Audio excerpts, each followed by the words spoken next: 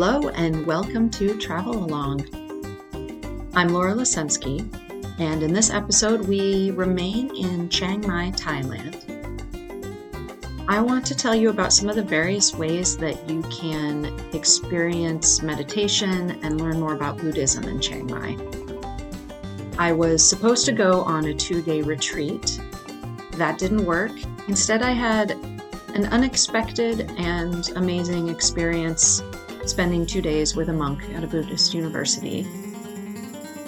And my friend Gail is also here to tell us about her immersive experience spending a week in a Buddhist temple outside Chiang Mai.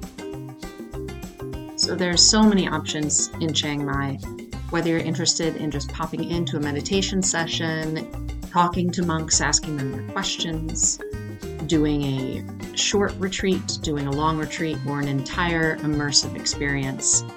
I think I've got some suggestions for you. I had an incredible experience, so come along with me to Chiang Mai, Thailand.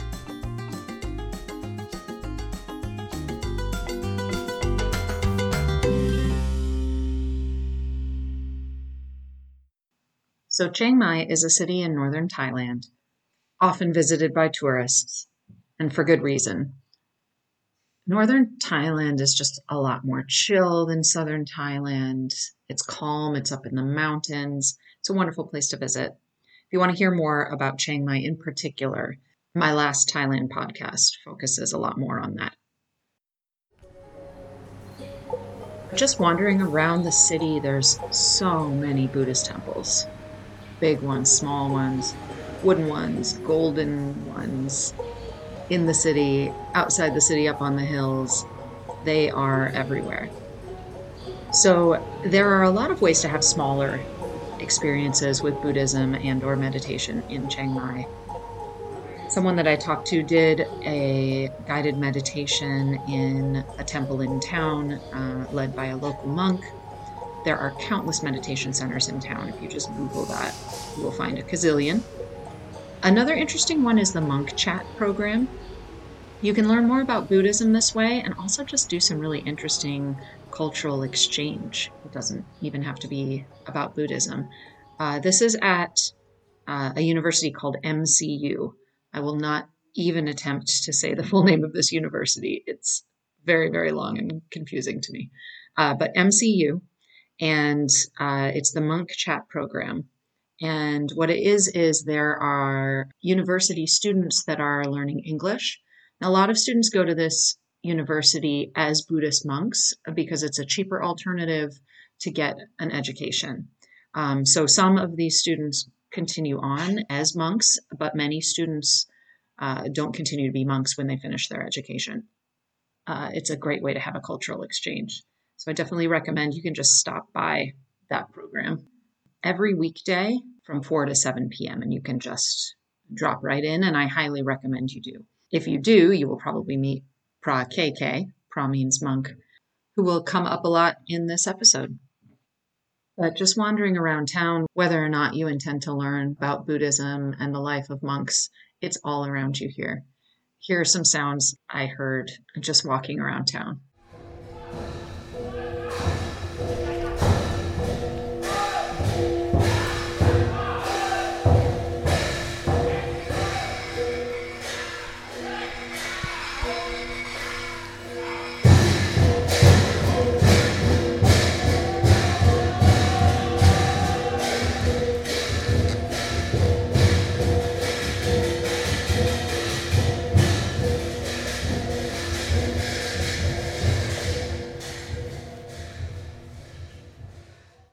So I ended up signing up for a 2-day retreat through the Monk Chat program at MCU.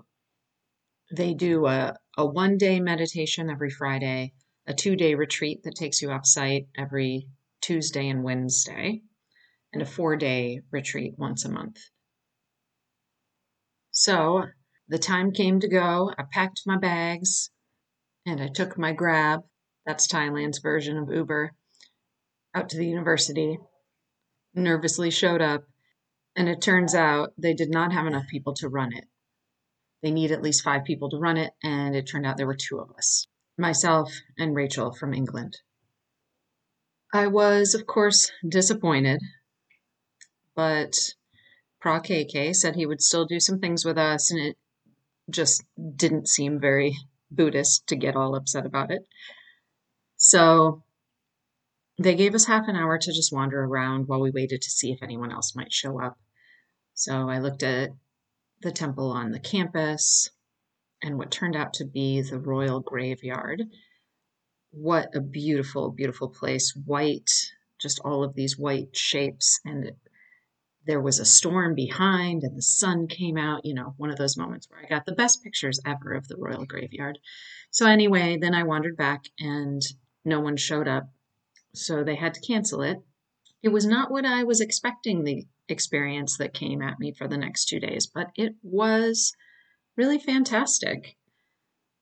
Pra KK was basically like, don't worry, for free. Of course, we gave a donation at the end, but you don't have to pay for the meditation retreat. Just hang out with me for the next 2 days and you'll learn a lot. And that was definitely true. So first he gave us a little lesson on meditation, the reasons to do it, different kinds of meditation. Then it was time for him to give a talk to a private group. So he had us just kind of sit on the side and join them. So a group of like 35 Americans came in. This is weird for me because I strangely ran into no other Americans on this trip to Thailand. So I always feel a little bit like this is my turf. But they were a great group. He talked generally about Buddhism and what it's like to be a monk. He showed us like how they wrap their robes and all kinds of fascinating things. And I saw right away that Pra KK was a special kind of monk. He was hilarious.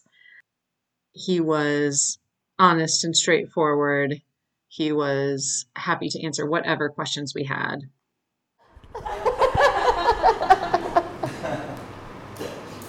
They both of them laughing a lot when I give lecture. Your lecture was so funny.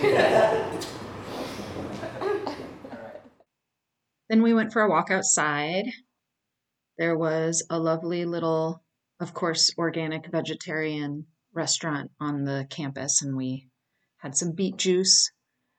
It was really just kind of surreal and special to just be hanging out with a monk. Still, there's so many rules like not touching him or handing him things as a woman that made it a little awkward and just took a lot of my brain to try and pay attention to all of that. But he was really open to questions. And as I got to know him better, I got better at asking them as well. So then we did the monk chat thing. Another British guy joined us along with 4 monks from the university. I totally encourage people to show up for this program. I thought about doing it before I signed up for the program that I did, but I didn't really know what would I ask a monk? But KK was really good at starting the conversation and encouraging everyone to interact, asking questions, and just having us all go around and answer. We talked about all kinds of things from life in Myanmar, where 3 of the 4 students were from, to the difference between love and kindness and how love shows up differently in Buddhism versus other religions. In fact, I was doing a lot of deep thinking about love over these couple days as someone who was on an international trip with my girlfriend of a few months, falling more and more in love and taking some emotional risks. It's interesting to me because, and please take this entire podcast, including this, as musings from someone who does not know that much about Buddhism. It's interesting to me that so much of Buddhism is about being selfless and not harming others. But at the same time, the entire purpose of detachment is to protect yourself from hurt. And the idea is you don't love people too deeply because you may lose them. And that's how you live a happy life, is by avoiding this pain of attachment. So I found that really interesting. That aspect to me feels selfish. Anyway, we talked about all kinds of stuff. How Thai monks shave their eyebrows, but in Myanmar they don't. So many different things. It was a pretty interesting moment when one of the students found out I was a biology teacher and immediately had questions for me, including, are trees alive? Now, the obvious answer is yes, but there was so much behind that question for him. It was a really difficult conversation for me because all at the same time he wanted to know, is it okay to harm plants despite the fact that they're alive? His friend wants to be reborn as a tree. Is that possible? There were so many things. Really, really fascinating conversations. Okay, I'm back at my hotel now, unexpectedly, and wanted to just keep track of some of the many things I learned today. There are 227 rules for monks. KK kept mentioning that specific number. There are the really important ones. I think there's 4. Then there's the neutral rules and the minor rules. So the important ones are deal breakers, and you must not do them. You'll be kicked out of the monkhood forever. For example, don't have sex. The neutral ones can be atoned for. You need to go on a retreat and meditate. A lot of these seem to be about lust or touching. KK asked the students if any of them had ever broken a neutral rule, and one of them said yes, but not to ask him which one because he didn't want to lie. It was pretty funny. And all of these intentions seemed really important. If you accidentally touch a woman or do so to help her out of a dangerous situation, it's okay. The minor rules are regularly broken, but have some interesting reasonings behind them. Many of them, of course, seem completely ridiculous to me, but it would be pretty impossible to follow all these minor rules in modern Thailand.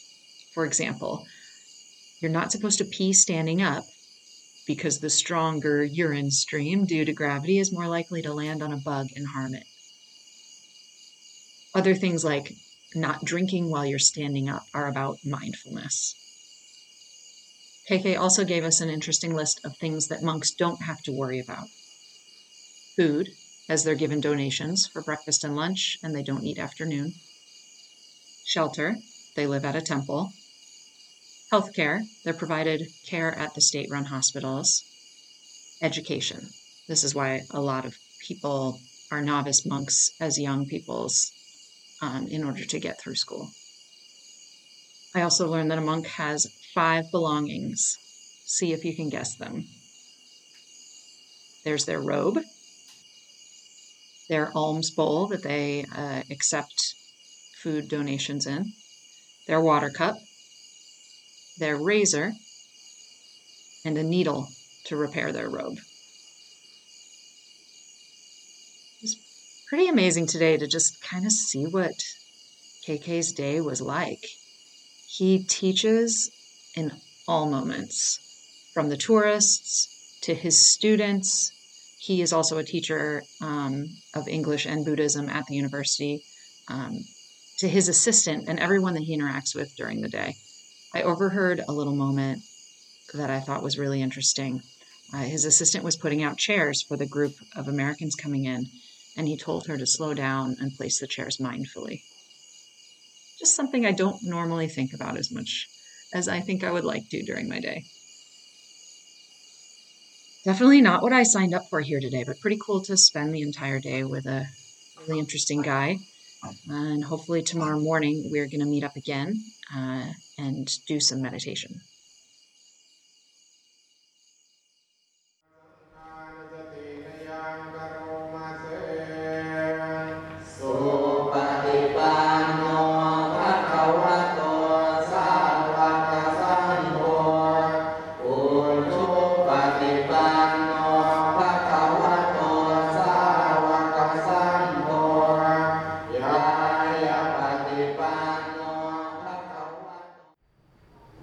So we met up again at the monk chat place with KK this morning to do some actual meditation.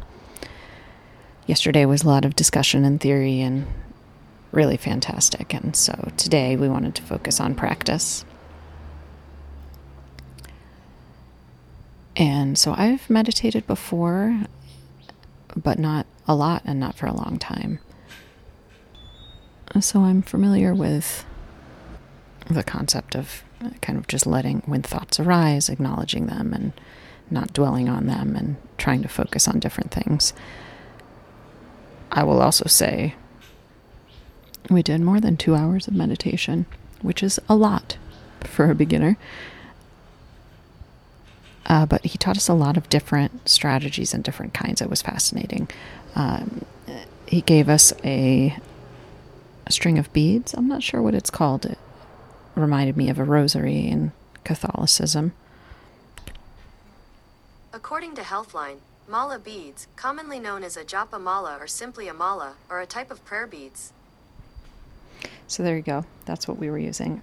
So first thing we did was close our eyes, relax, and slowly count the beads by threes. And unfortunately, it turned out this was a game that I could get right or wrong. So I spent too much of my energy trying to get it right because I knew that it was supposed to end in a 3. But KK was pleased that it took me 10 minutes and it took Rachel 15 minutes to go through and count the beads. So we were doing well. And then we tried a movement meditation.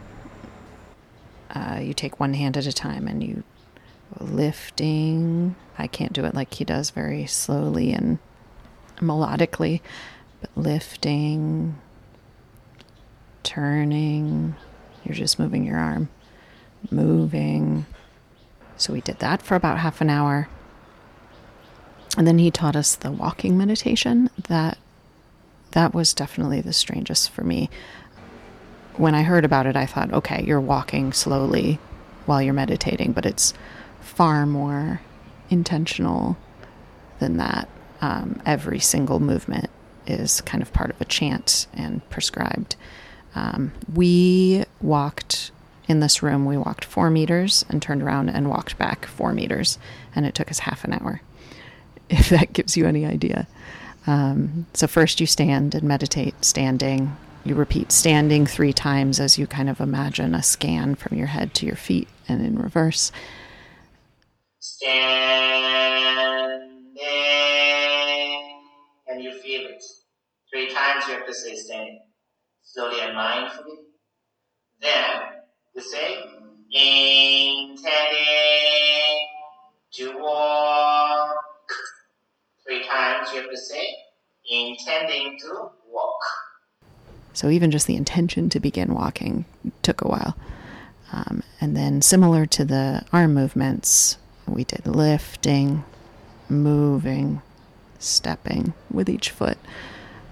And then when we got to the end, it was a similar method, a very slow turning, intention to turn. So it was fascinating. We came back to the beads again, and this time tried to count the total number of beads as we meditated. Another sitting meditation, the kind where your legs go numb. Then we recovered from that, lying down. And then he said, oh shoot, it's almost noon, and monks can't eat after noon, so we better go get some lunch. So we met up with his friend, which was cool because we had heard stories about his best friend. And the 4 of us had some soup together and just had the chance to talk more informally. And then he had another group coming in, so it was time to head back. He gave us a blessing. Okay. Palm 3 hands. Okay. So this is the last and final blessing. Please keep good wishes. Okay. If you know someone who already passed away, see the face of the person or who are in suffering. Please wish for them to recover their suffering or rest in peace. Okay. Close your eyes. Satu ayam jakoda tena tenang sangkami supatiti dati karata hitaya sasadana so upakapati soyati Tamo jayang ita sedo petana puja jakata urara parang jabi kona meno patinang tumehi poyang pasutang anapakanti Sabetiya piwa chantu sakaro kovina santu mate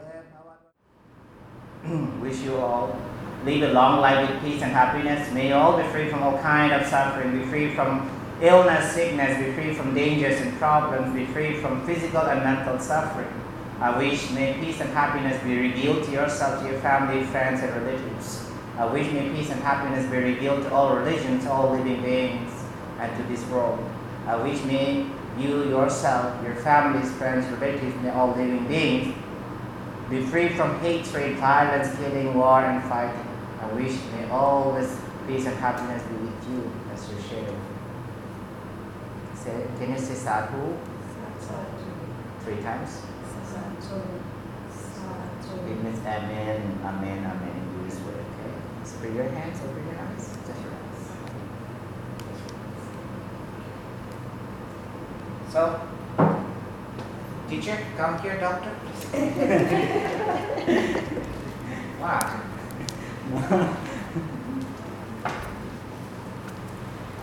And we said goodbye. All in all, especially with what I expected to happen falling through, I learned a lot about Buddhism and Thailand, and it was really, really nice to slow down for a few days, and I hope to take some of this practice with me in the future and keep exploring meditation. It was pretty cool. There's a lot of ideas in Buddhism that I like and a few that I'm not so sure about, but the whole intentionality and living in the moment aspect of it really draws me. It's very cool.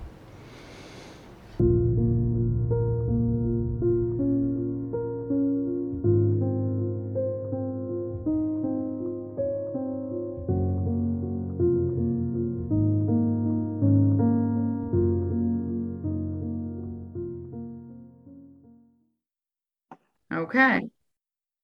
It's happening. So I have here with me my friend Gail Lennox. Do you want to start by just telling us a little bit about your whole trip? Well, the Thailand portion, we spent 3 weeks in Thailand, flying in and out of Chiang Mai. We spent a week in Chiang Mai. Then we spent a week at the Forest Monastery, which I'm going to be discussing. And then we spent a 3rd week on a motorbike going around what is called the Golden Triangle. So visiting different stops that were accessible on our motorbike. That is amazing. That a lot of people do Thailand that way, right? And Southeast Asia in general, I think. Yeah, I can't really imagine traveling there without a motorbike. I was traveling with someone who was driving the motorbike, so I feel like it was travel that not everybody gets to do, and I was fortunate enough to do while I was my then partner. So, wow. See, a lot of places you can rent motorbikes too, like on Koh Tao, the island I was on, and I really wanted to, but not actually knowing how to drive one, I thought that would not be a good decision. Yeah, but I want to learn to drive one and go back to Asia. That would be awesome. Right. Yeah, they do rent them out depending on what country you're in. The regulations in terms of getting like an international motorbike license. Some rental agencies are really strict about making sure you have that, and other places are not so much. I don't think we had one in Southeast Asia, and we were able to rent motorbikes in Thailand and Indonesia and Vietnam. So, cool. But that probably they're nicer if you have to have your, we didn't always get like well-functioning motorbikes. It's a good tip. Good to know. Okay, so I'm going to be talking about my experience with Buddhism and meeting a monk and the meditation retreat I was supposed to do. And mine was really aimed at foreigners and teaching people about Buddhism. It was through a university, so it sounds a lot more structured. Whereas your experience, as I understand, is just like dropping yourself into a functioning monastery that welcomed visitors and just living that life for a little bit. Is that right? Well, I mean, I think that it was like you say, welcoming visitors. I think one of its functions was to welcome visitors. Their organizational structure was built around providing an introduction to Buddhism for foreigners as well. There were a lot of I mean, because it was a continuous cycle of people dropping in. Yeah, that makes sense. It definitely is an immersive experience. It's not, you know, if you're going there, the expectation is if you're going there and you're staying for free, that you're also participating in all of the activities, you know, alongside the people who live there and also the monks who are there. So that's cool. I like that about it. So what did your day look like? What did you do? So we woke up, I think like around, we were supposed to wake up, I think at like 4:30. So that is an early start. It was an early start, but the first hour we were supposed to be meditating, praying in our, like by our bed in our cabins. I don't think I didn't. Nobody's checking up on that. Yeah. Yeah. But at like 5:30, it started with a offering of rice to the monks. So we would essentially, all the people who are staying there and all the people who live there, so the staff and the visitors would have a bowl of rice and a spoon, and we would be on our knees. It was actually quite uncomfortable. We were on our knees, and as the monks walked past, every person would give them a spoon of rice from their dish into the monk's urn. The idea is, if I understand it, that you know, monks don't make money, and they rely on offerings from people every morning for them to eat, right? Yeah. Yeah. Wow. We would eat twice a day. So I think our first meal was after that rice offering. Our second meal was at 11 a.m. And then we would fast after 11 a.m. until I think the last activity ended at 8. And so, you know, there was no more food. There was, I believe there was tea that was offered. Okay. But no food. Well, that makes going to bed early and getting up early sound a bit more appealing when you can't eat after 11 a.m. Right. And, you know, it was really hearty meals. They were delicious. And then we had at least 3 kind of prayer times, I guess. I believe one was a meditation. One was a walking meditation about midday. And at the end of the day, there was a chanting session. So during the meditation at the morning, there was kind of an informational session. So they would teach about Buddhism. Cool. I remember that they would talk a lot about the monkey mind. The monk that I met used that exact same phrase. Yeah. Oh, really? Yeah. That's funny.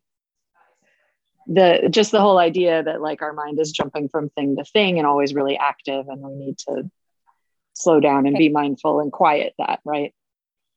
And then at night there was a chanting meditation, which was at least 2 hours long. And we all had like our songbooks. Wow. We would chant in 3 languages. Everything we would chant in 3 languages: Thai, Pali, and English. I believe the Pali was what they were originally written in. Wow, that's so cool. 2 hours is a long time. It was a long time. Probably took some getting used to. Part. Yeah. I mean, and you were there for how many days? We were there at 7 days at least. That's a long time. Did you find like it getting easier or harder?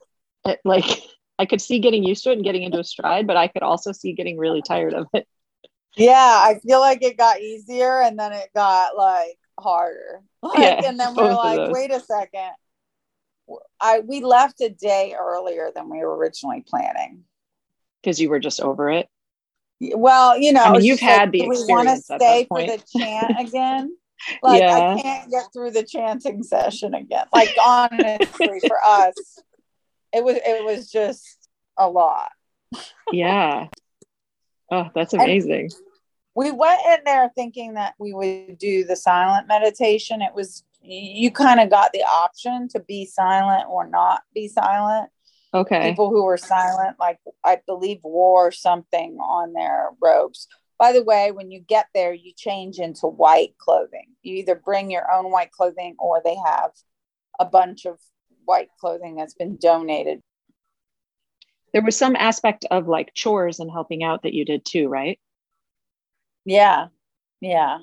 The cleaning duties, it was expected that you were to help clean, but it was pretty unclear. Like the division of labor wasn't really well divided. Mm-hmm. So especially when you first arrived there, you would kind of see people doing little bits. It was definitely frowned upon to be sitting. You know, we all ate together, and the expectation after we ate, we had to clean up. But like how to clean up, especially at the beginning, was really unclear. And a lot of the people, the staff that lived there, did not speak English. So, you know, they weren't really telling you what to do. Most people kind of just found a duty for the most part and did their own thing. You know, I remember one time, like not really knowing what to do. And I just started picking up like leaves from the ground. Yeah. You know, I saw someone because else they, doing that. They do keep the area clean, right? Yeah. Right. And so that was definitely being done throughout the day by people. So like, it was like, oh, I guess I'll do this now because it's not time to sit until everything's like back to normal. Wow. But after we had been there a few more days, it was like we knew what to do, and the staff knew that we had been there for a few days, so gave us more and more responsibilities. Which felt really like almost a point of pride. You graduated from really picking up leaves. Yeah, exactly. At first we had to like really work to find something to do. And then they knew that we were hard workers and they were awarding us with more work. Congratulations. You know, that's interesting though. Again, no, it didn't feel like more work at the time. It felt like being acknowledged for being pious. Yeah, totally. I mean, you're staying at a monastery for a week. You're in it. You might as well earn the reward of helping clean up.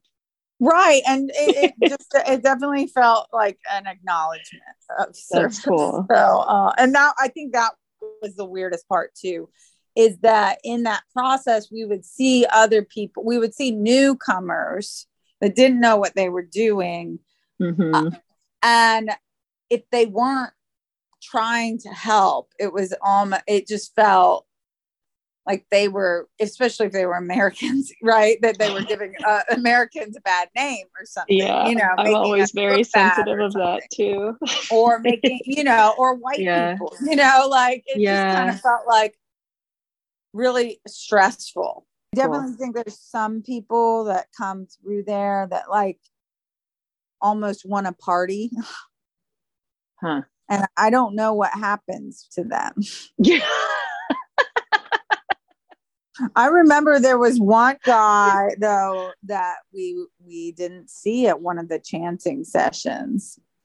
You know, it was almost like he dipped out. He didn't want to be a part. You know, they want to go hiking out in the hills. And I think they had a talking to with him. We saw him back at Pi after we left. Oh, wow. He might have gotten kicked out or something. Wow. I mean, yeah, could have. So what was mealtime like? Like, did people chat? Or was it quiet? It was definitely very quiet. It was definitely, there was no touching allowed either. Okay. So like no hugs, nothing. So being with someone that I was dating, like to be separated when we were sleeping and separated the whole time, it was, Yeah. and we were going to be silent. We did speak, but we didn't have that much time to speak. Mm-hmm. And we were just kind of processing things on our own kind of level. So we had a little bit to talk about, but not much. Yeah. But there wasn't a lot of socializing outside of who you came with. Mm-hmm. Was very much, mealtime wasn't like a break from prayer. It was part of prayer.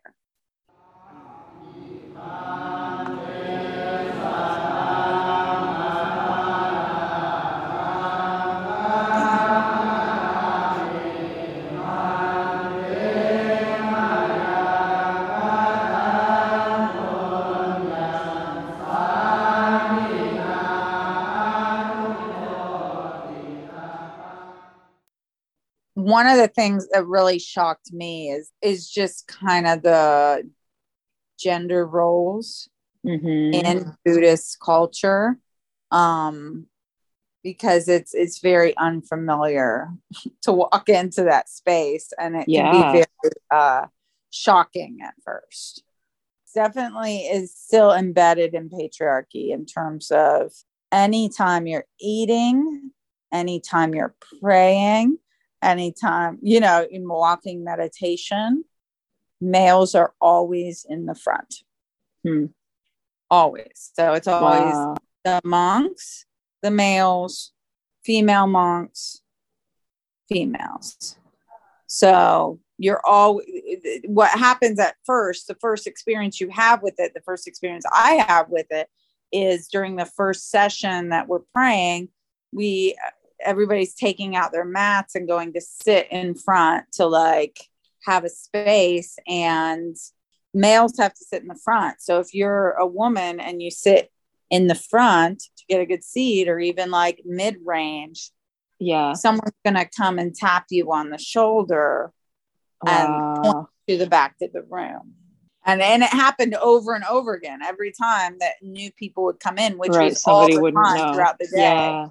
Like people would be really eager to, immerse themselves in the experience and to show respect. But like in our culture, showing respect is getting a front row seat. Right.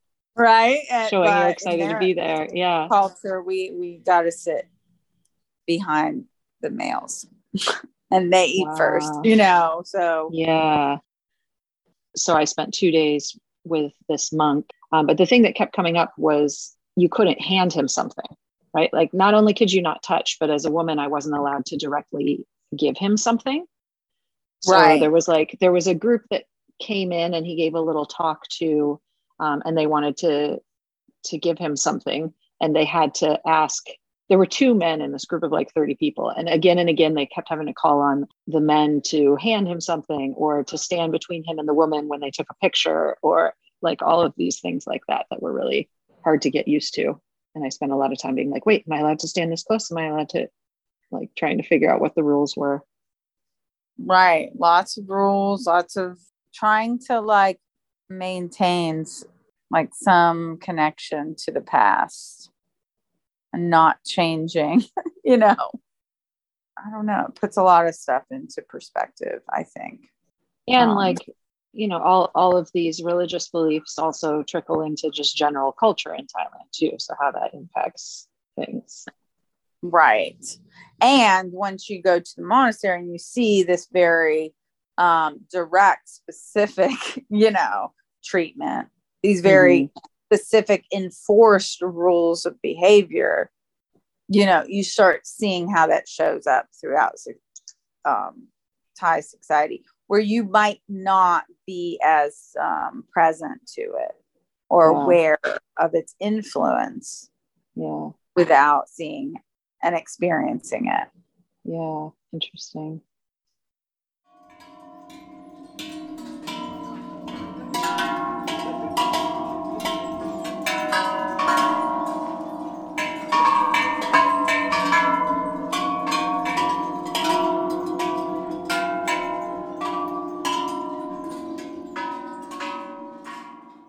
Okay, so there was the getting there. Okay, so we were Okay. coming from Chiang Mai. Pai is about halfway. I believe it's like a 5-hour bus ride. It's very remote. It's pretty hard to confidently know you're in the right place. I mean, normally the bus drivers that are going that way know the Forest Monastery. So if you say Forest Monastery, they're going to help you get to that location. But it's pretty much in the middle of nowhere. I remember when we got there, there was almost like a bulletin board by where the bus lets you off, but it's pretty much like a trail that's leaving the road. I'm trying to Google it because I remember that they had a good website, and their website included instructions on how to get there. So I guess if anyone's thinking about trying to go, I would just recommend that you find their website. They had lots of good information, and I emailed them to ask them a question and they responded right away. So you could get more information. But then you probably walk like about a mile into the hills.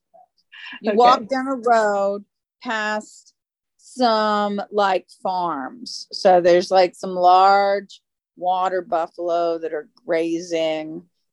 And there's there's obviously people who live at these farms, but like it's very remote. You're in the middle of nowhere. Yeah. There's no one to ask, and you feel like, wow, am I just walking down a random road in the middle of northern Thailand?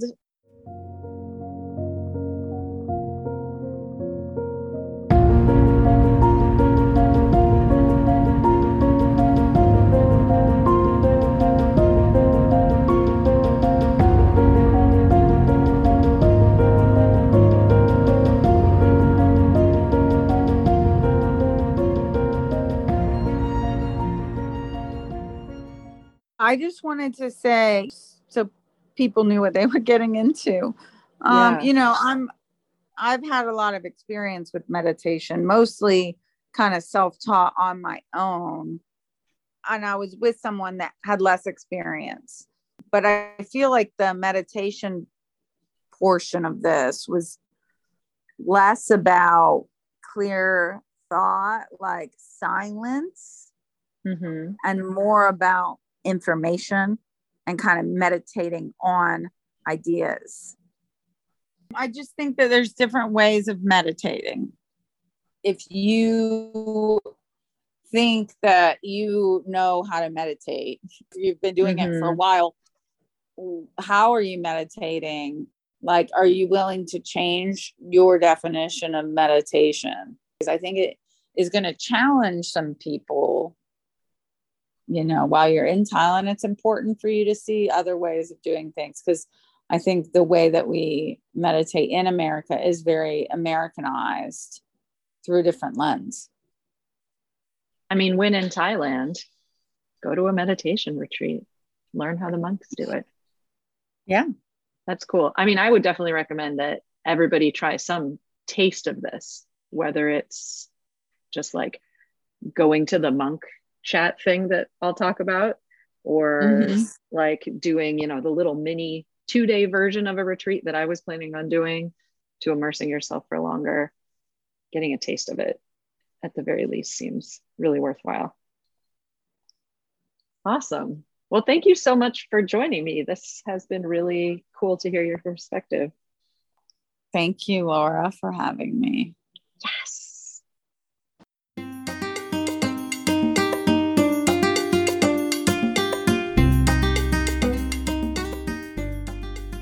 Thanks for listening to the podcast.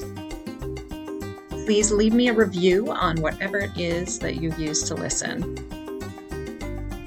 Coming up in our next episode, we fly to the south of Thailand and stay in Khao Sok National Park. There are exciting wildlife encounters, a waterfall hike in which the waterfall actually turns out not to be the destination, but the path. Stay on a floating bungalow on the most beautiful lake ever, a cave, and lots and lots and lots and lots of rain. Thanks for traveling along with me.